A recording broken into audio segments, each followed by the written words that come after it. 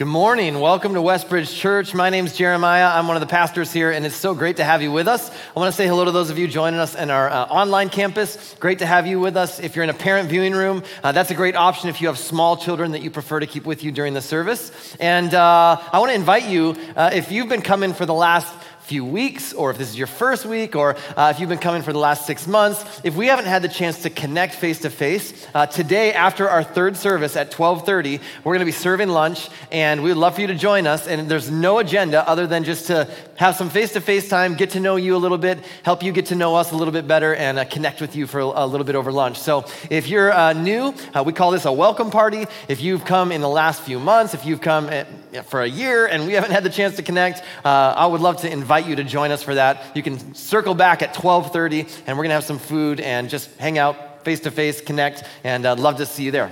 Now, we're in week 4 of a series called Emotional Health, and we wanted to kick off 2023 talking about this idea of what it means to be emotionally healthy, because as we grow spiritually, we also want to grow emotionally. And here's kind of the big premise of this whole series is this, that you cannot be spiritually mature and remain emotionally immature. So spiritual maturity is all about, contrary to what you might think, it's not about being able to memorize a lot of Bible verses. It's not about having appropriate theology. Really, following Jesus is a lot about learning to become like Jesus, to follow in his footsteps, to become like him, and to see others and love others the way that Jesus loved others. And so it's very difficult to become more like Jesus and to grow in your love for other people, while at the same time remaining emotionally immature and unable to deal with the emotions in a healthy way. And so throughout this series, we've been going back again and again to this single verse that's kind of been this foundational sort of theme verse throughout this series that helps us understand that some of this stuff originates in our hearts. It says that, like this in Proverbs, that above all else, guard your heart, for everything you do flows from it. Above all else, guard your heart, for everything you do flows from it. And so throughout this series, we've been looking at this and going, look, the best wisdom for how to live your life is not to just follow your heart. That's kind of the wisdom that culture gives us, is, hey, just follow your heart. And the truth is, that's horrible advice. That leads to an emotional roller coaster of a life. The reality is we guard what goes into our hearts, because what goes into our hearts at some point makes its way out into our relationships, and it's our relationships that are impacted the most. And so throughout this series, we've been looking at different emotions and what they mean for us. And really, every one of these emotions creates a debt-debtor relationship. It creates an inequity in the relationship where we feel like we're not on even footing. And so the very first week, we talked about guilt. Guilt says, I owe you. I owe you. Guilt says, I've done something to you and now I owe you and I have to make it up to you, and I'm carrying around this burden, this heavy weight of guilt, and we're not gonna be okay until I'm able to somehow pay back what I've stolen from you, what I've taken from you. And the truth is that oftentimes, even if you want to pay something back, there are some things that just can't be paid back. There's some things that can't be healed from in the short term, and you can't ever get back on equal footing. And so we said, the way to clear guilt out of your heart is through this act of confession, that we confess to God to receive forgiveness, but then we confess to others, and we try to do our best to make things right, but we confess to others for healing and change. Because when I go to that person and confess and try to make things right, even if I can't fully pay back what I feel that I owe them, the reality is it changes my heart, and it starts to root guilt out of my heart. And then we said there's this other emotion called anger, and anger says, you owe me. Anger is on the other side of guilt. Anger says there's an inequity in our relationship because of what you did or what you said. You took something from me, you stole from me, and now we're not gonna be okay until you pay back whatever it is I feel you have taken from me. And so there's this inequity in the relationship, and you owe me.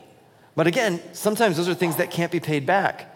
And so the practice to rid our hearts of anger is this practice of forgiveness. And forgiveness isn't an emotion, forgiveness is a decision. It says, I look at the things that I feel that you owe me, and I choose to wipe the slate clean. And I don't find the strength to forgive you because I feel that you deserve it. It's not for the benefit of the forgiven. The act of forgiveness is for the benefit of the forgiver. And I find the strength to forgive someone and to wipe the slate clean of what I feel they owe me when I look at all that God has forgiven me. And when I recognize that God has forgiven me, I'm able to extend that forgiveness to others. And then last week, we looked at this topic of greed. Greed says, I owe me. I owe me. Greed is this thing that is very subtle, that kind of sneaks into our hearts, and we start to kind of live closed-fisted. And the reason that we do that is because I owe it to myself, because I have to take care of me, and no one else is going to take care of me. And if no one else is, then I owe it to me. I owe it to myself to make sure that I get all I can for me.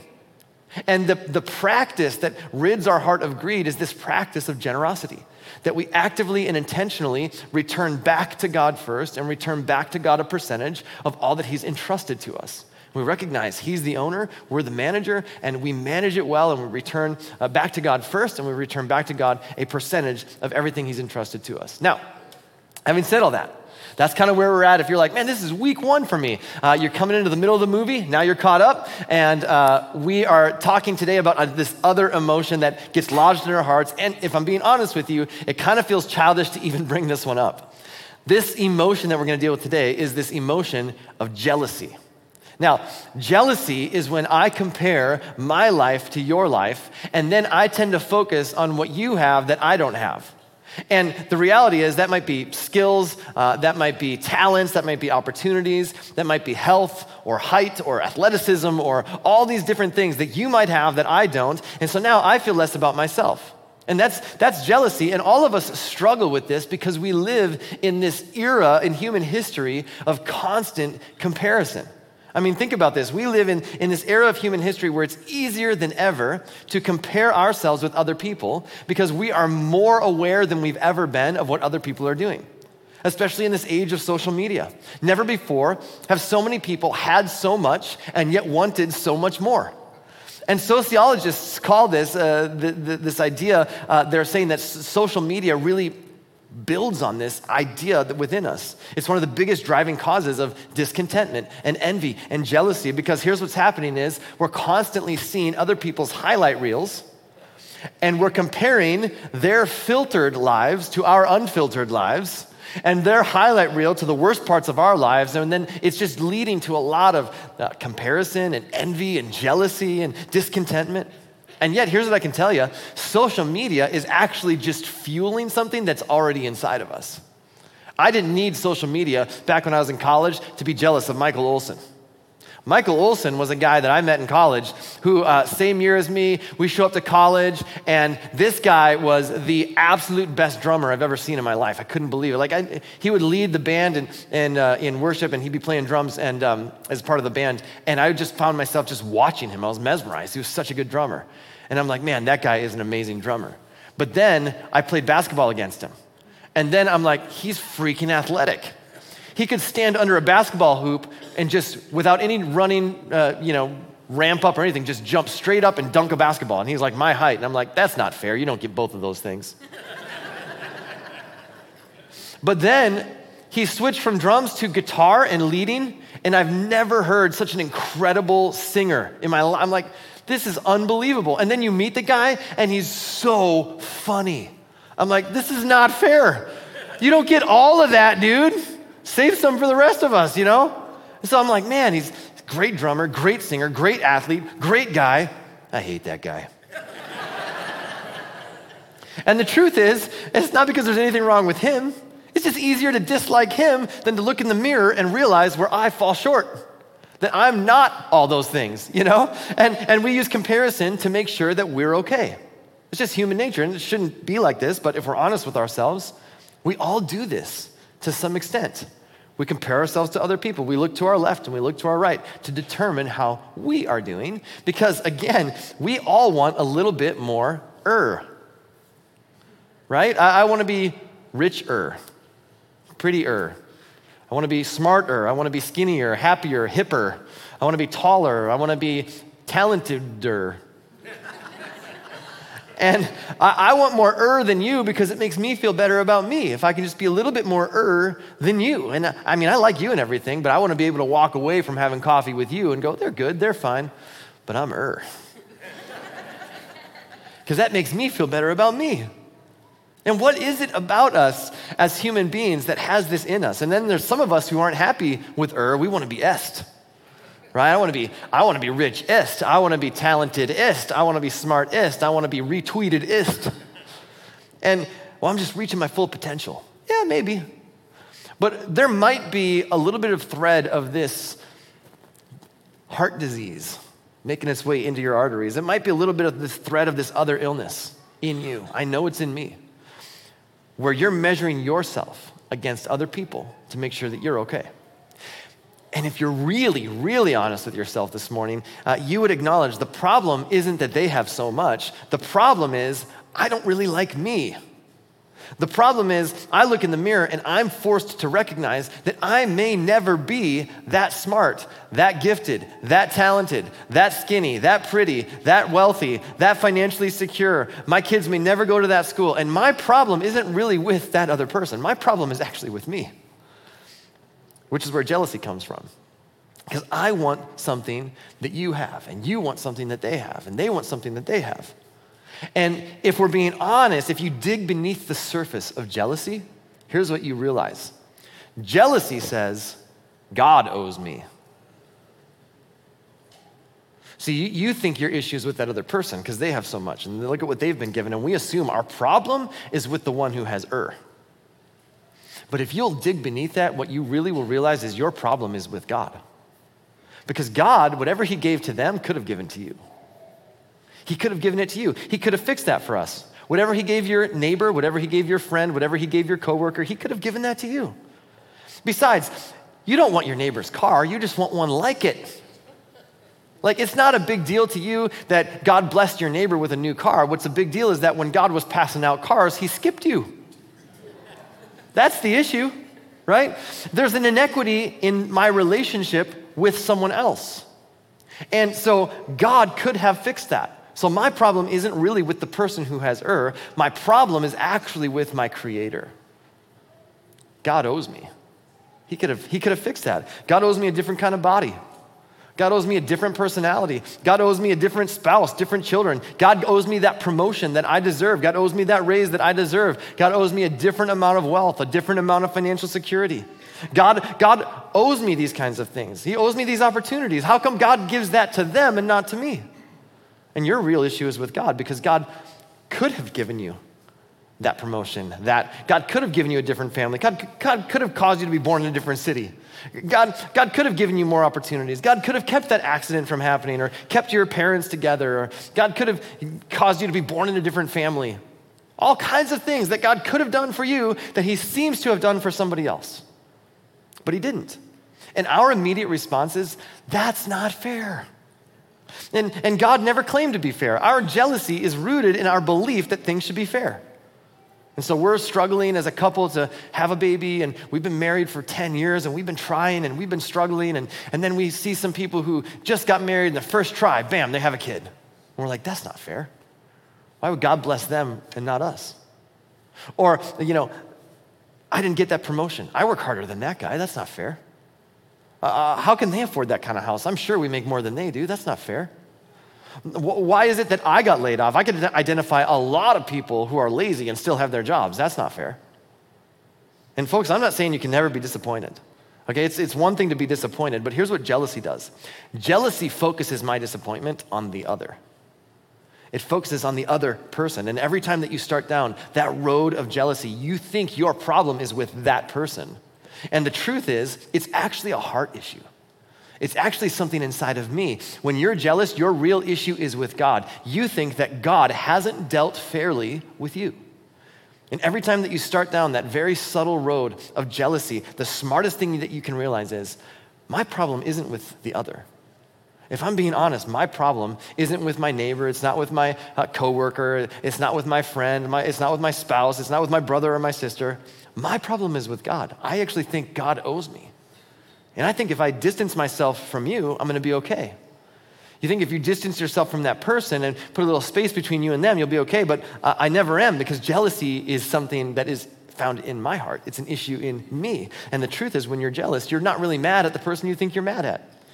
Your issue is with God. So, why is jealousy so destructive? Well, here's a couple of reasons. First of all, jealousy causes me to resent God's goodness in others. When something good happens in somebody else's life, I start to resent them. It starts to negatively impact my relationship with people that I love. people that I want to be close to. And when I get to that point in my life that I can't be happy for you, for what's happening in your life, that's a problem. When I can't be excited for your promotion, when I can't be excited for your new baby, when I can't be excited for good things, your success, things that are happening in your life, that's a problem. Something's wrong. And you want to know how you tell if you have jealousy? If you're honest, there's something inside of us that when we're experiencing jealousy, and the person that we envy, the person that we're jealous of, experiences a little bit of a setback, and there's something in us, deep inside of us, that we would never say out loud, but you know it's there, that just rejoices just a little bit. Isn't that ugly? Isn't that the grossest part of the human heart?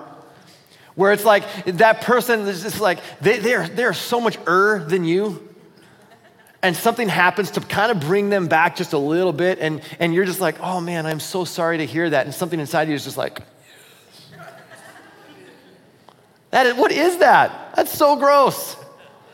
But it's there. If we're honest, it's there. It's part of being human. It's something that's broken inside of us, and it's not because you're glad it's happening to them, it's just that it makes you feel a little bit better about you. It makes me feel a little bit better about me.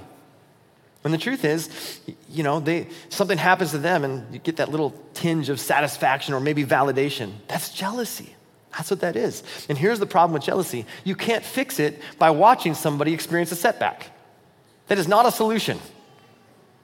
To bring everybody into equal footing is not the solution to jealousy. It's just an issue in your heart. And you might be jealous of someone today, and then 10 years from now, it's going to shift to someone else. You're not jealous of the same kid you were jealous of in 4th grade.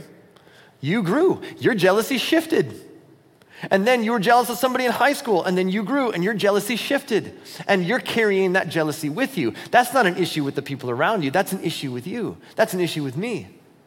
And my problem is, God, you could have given me what you gave them. How come they get the hypercolor shirt in 4th grade? I don't have a hypercolor shirt. God, how come they experience it? I didn't get to experience that. And that's really an issue between you and God, and you're projecting it onto other people, and I'm projecting it onto other people, but I'm shifting it from season of life into season of life. And jealousy is an issue that follows us our entire life because it's a heart issue, and as our life changes, our jealousy just shifts. And as our life improves, we still deal with jealousy, we just keep moving up the chain. And we're jealous of other people because there's always going to be someone who is smarter, someone with a better job, someone with more money and a skinnier waistline and a fuller head of hair and more talents and on and on and on. Our culture has taught us to measure how far we've gotten in life by comparing ourselves to others. The problem is when the rest of the world becomes your measuring stick, you're never going to have enough. So you're always going to have jealousy, never enough success, never enough stuff, never enough popularity. And so here's our dilemma. I think you're my problem. You're not my problem because you can't solve my problem. If the only solution to my problem with you, because you have is to make you have less then that is not a solution. That's really an issue with me. And so James, the brother of Jesus, comes along and he writes to followers of Jesus in the 1st century about what it looks like to follow Jesus. And part of this letter, he starts to describe why jealousy is so destructive. And then in part of this, he also starts to reveal a vulnerability that jealousy has so that we can overcome it. And so here's what James writes in the 1st century. Incredibly insightful. He says, for whenever there is jealousy, wherever there is this feeling in me that I'm not happy with me because really I'm looking at you and you have something that I want and God, you could have given that, but you didn't. Wherever there is jealousy and selfish ambition, this is just another way to describe this feeling of jealousy, this selfish ambition. You have I want so I'm going to try to get Wherever there is jealousy and selfish ambition, there you will find disorder and the evil of every kind. James says, here's what this leads to. It just leads to disorder. It leads to evil of every kind. It leads to that rejoicing inside of your heart when somebody else experiences a setback. That's an evil. Gossip, anger, harsh words, lies, bitterness, insecurity, all of them stem from jealousy. James says there's a jealousy, there's a selfish ambition, and it leads us to these things. Jealousy leads to every kind of evil, which is why we need to deal with it. But most of us are not honest enough with ourselves to admit that we struggle with jealousy because it feels like something that 6 and 7-year-olds deal with on the playground. Like jealousy, what is that? I'm an adult. So when we experience these feelings of insecurity, because it feels so childish, what happens is we tend to point fingers elsewhere, to direct that spotlight off of our hearts and onto someone else. But as long as I deceive myself into believing that my problem is my rich uncle or my skinny sister-in-law, I'm never gonna face the root of the issue. And so James continues. He says this, what is causing the quarrels and fights among you? Don't they come from the evil desires at war within you? He says, you've got these desires in you, and the truth is that wherever you find this jealousy, you've got a desire for something and somebody else has it, wherever you find this selfish ambition, you find disorder and evil of every kind. What is it that's causing these quarrels and these fights among you? Isn't it actually something that's going on within you? Don't you have these desires? And James says our external conflict is a result of internal desires that have bubbled to the surface. I've had these desires churning inside of me, and you bumped into me, and now they've come to the top. Whatever goes into my heart comes out at some point. They've worked their way to the surface. It's a heart issue. And I don't mean to oversimplify this, but here's the reality. When you think about it, James would say this, every single relational conflict you have ever had comes down to one dynamic. I want something, and I didn't get it. Think about that. Any relational conflict, any conflict you've ever had with a neighbor, any conflict you've ever had with your spouse, any conflict you've ever had with a coworker, with your kids, it comes down to this one dynamic. This is the source of every relational conflict that you have ever had. I want something and I didn't get it. I want something and I didn't get my way. I have desires that are churning inside of me, and when I don't get my desires fulfilled, my first inclination is to blame you.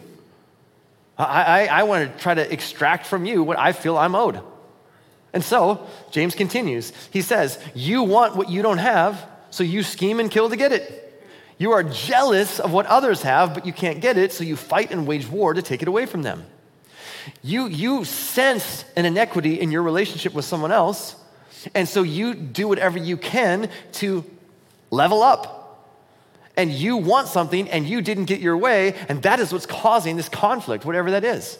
Now, when you think about that, think about just your kids arguing at some point in their life, right? It was never about the toy. It was never about the remote control. It was never about the last cupcake. It was about the fact that two people wanted their way, and they both couldn't have their way. That's the conflict. But that's so counterintuitive, isn't it? Because my kids have never come up to me when they've been in an argument and said, you know what, Dad, the real issue was I just didn't get my way. We're not that self-aware, right? But that's the issue. Two people both want their way. And the conflict arises because we do whatever we need to do to get our desires met. What is that? Selfish ambition. Jealousy. You have something, I want it. My relational conflict would disappear if I would just own my part of the problem. I actually want something and I didn't get my way. I want something, I didn't get my way. Blame is this admission that I can't be happy without your cooperation. When I blame you, I'm saying you're responsible for my emotional output.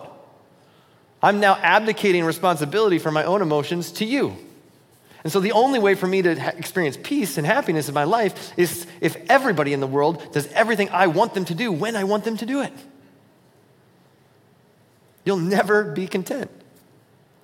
And until we can admit our role, the role that our own desires and our jealousy play in relational conflict, what we do is we seek to extract that from other people, to squeeze out of the people around us what only God can provide.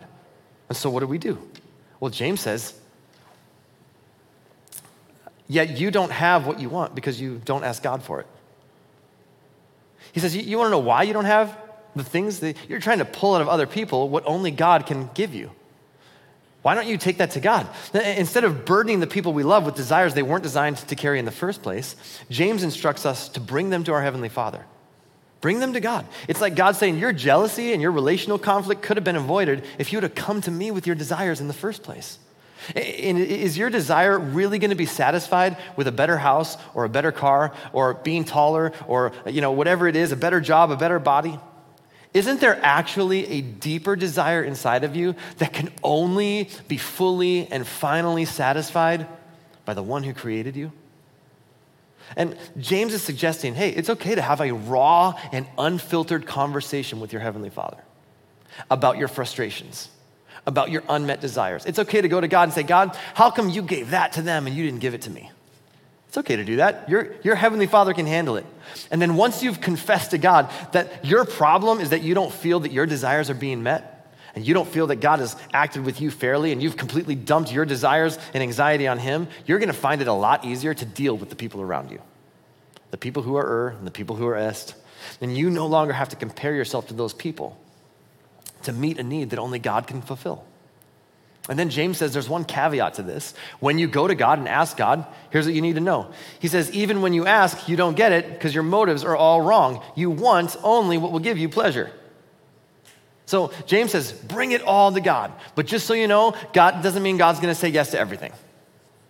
In fact, there's gonna be times where God says no. There's gonna be times where God doesn't provide the thing that you say, God, I really need you to give this to me. And here's why. God loves you too much to give you everything you want when you want it.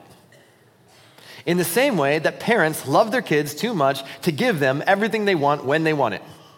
And God loves the people around you too much to give you everything you want when you want it. But he still wants you to ask. He still wants you to lay those desires before him. He still wants you to come to him because he wants you to recognize that he is the source of all good things, that he's the one that will provide. And jealousy is so subtle and so dangerous because it's very difficult to actively love someone that you feel jealous of. Right? Think about that. Jealousy takes control of our attitudes. We start to filter the way that we view people, and it takes control of our attitudes towards people who have done nothing more than pull ahead of us in a race they didn't even know they were in. They're simply doing better in some category of life that we have deemed important. And without any real effort, our jealousy turns to resentment. And as soon as we start to resent that person, now we actively justify why our resentment is valid. And we justify and we justify. And when that happens, we justify our jealousy and we justify our resentment, and it leads to disorder of every kind. And now I can write off entire groups of people because that group of people, here's what they do, and this group of people, here's how they behave, and this group of people, that's how they think. In fact, if you want to know where your jealousy lies in your own heart, ask yourself this question. Which group of people do I tend to resent? It's very possible, if you dig a little deeper, you'll find that your resentment, with all of its justifications, is really just a cover for your jealousy.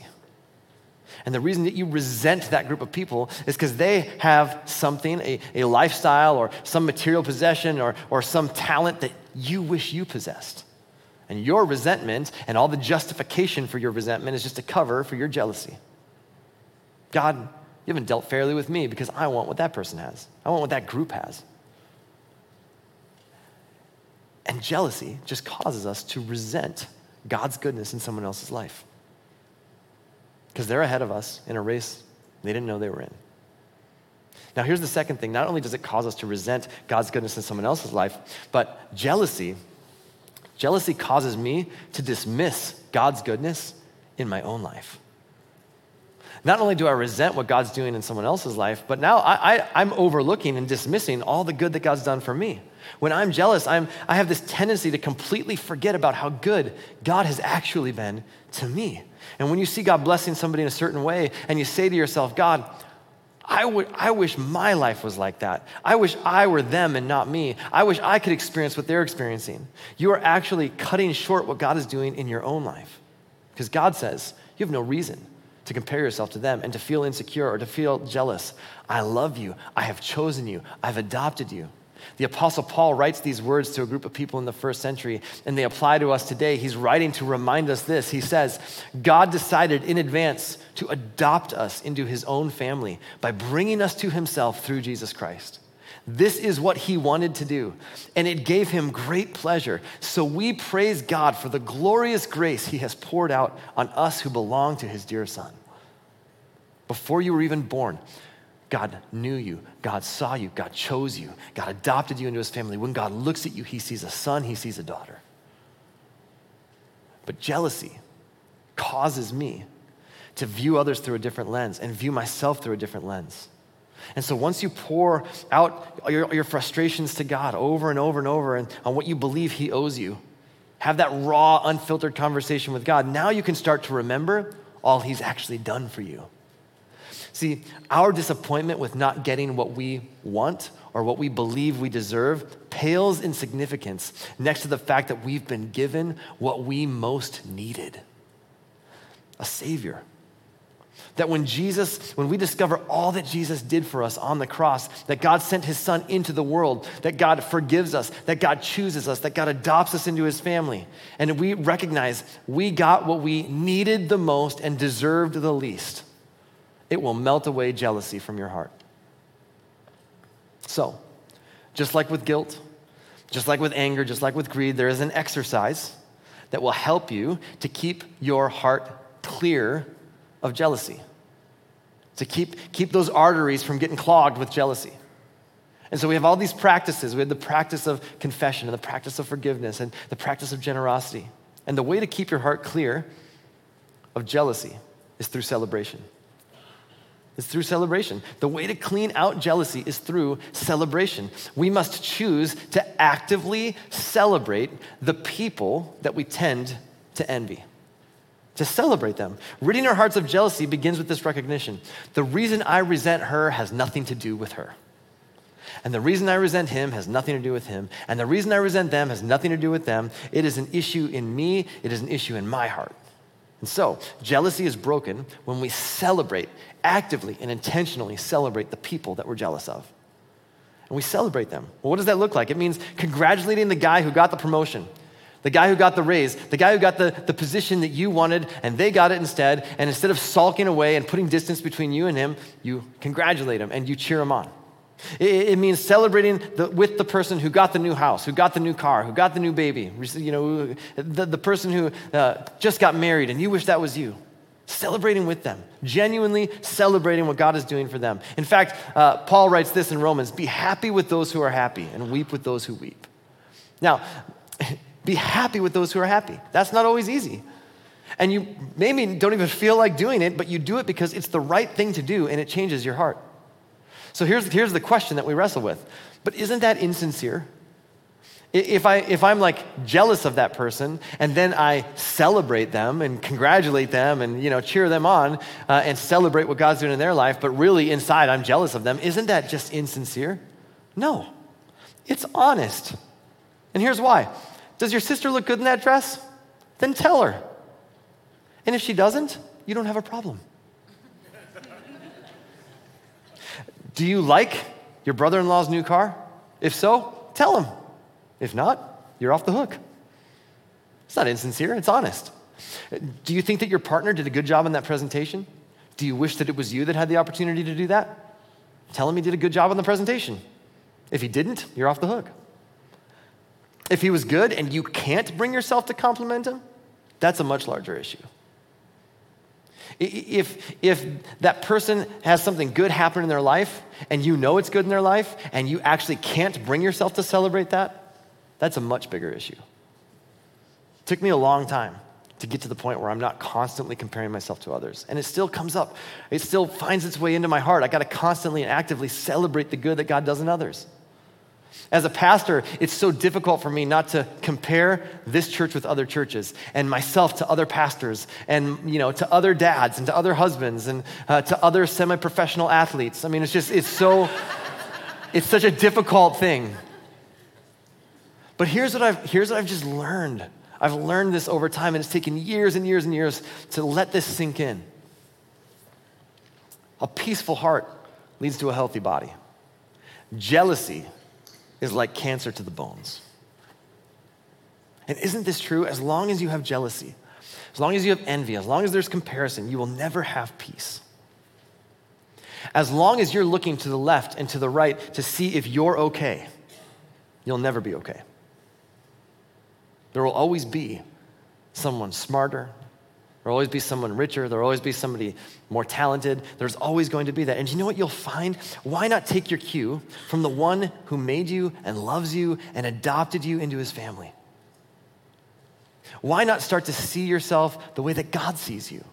Instead of comparing yourself to the left and to the right and trying to figure out where you stand, why not take your cue from the one who created you and the one who knows you and the one who loves you and the one who chooses you and the one who adopted you into his family? And when he looks at you, he sees a son and he sees a daughter.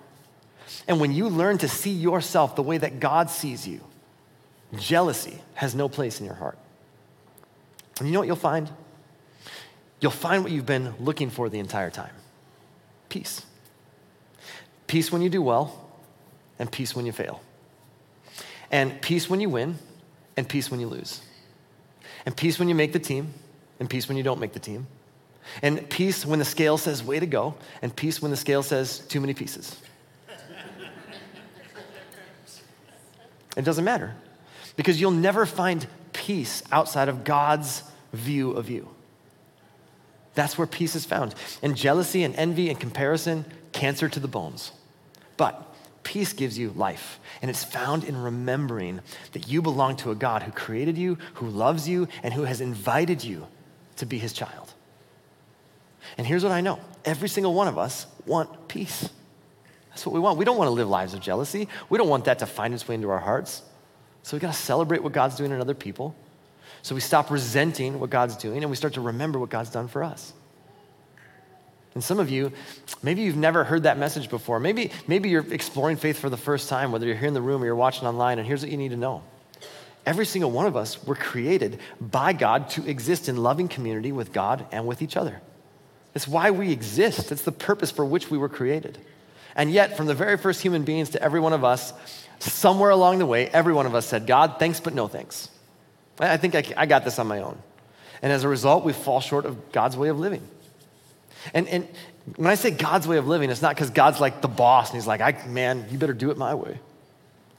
It's because, like any loving parent, God is so for his kids. And since he created life, he knows the best way to live it. So he's like, hey, if you'll do this, this is actually for your benefit. So if you'll live life this way, you'll experience the best life possible. But even if you don't, I love you anyways, no matter what. And yet all of us said, God, that sounds great, but I think I got this. We did it our own way. And here's what it does. Every time we do that, it causes brokenness between us and God and us and each other. And we've experienced that on a personal level. Every one of us has. And we've experienced it on a global level. The world is broken because of sin. And so here's what God did. At the right time in history, God sent Jesus into the world to show us what it looks like to live and to love, to show us what it looks like to have that community with God and with one another healed and whole. And then Jesus allowed himself to be put to death. His body was laid in a tomb, and according to multiple eyewitnesses, he rose from the dead. And that means death is not the end, and you and I have been invited to be a part of God's family. When God sees you, he sees a son and he sees a daughter. And you don't behave your way into that. You don't church attend your way into that. You don't earn your way into that. It's simply an invitation that's extended by the God who created you. If you've never said yes to that invitation, I want to invite you. Just agree with this prayer as we close. God, please forgive my sins. Forgive me for the times that I've walked away from you, and I'm so glad you never walk away from me.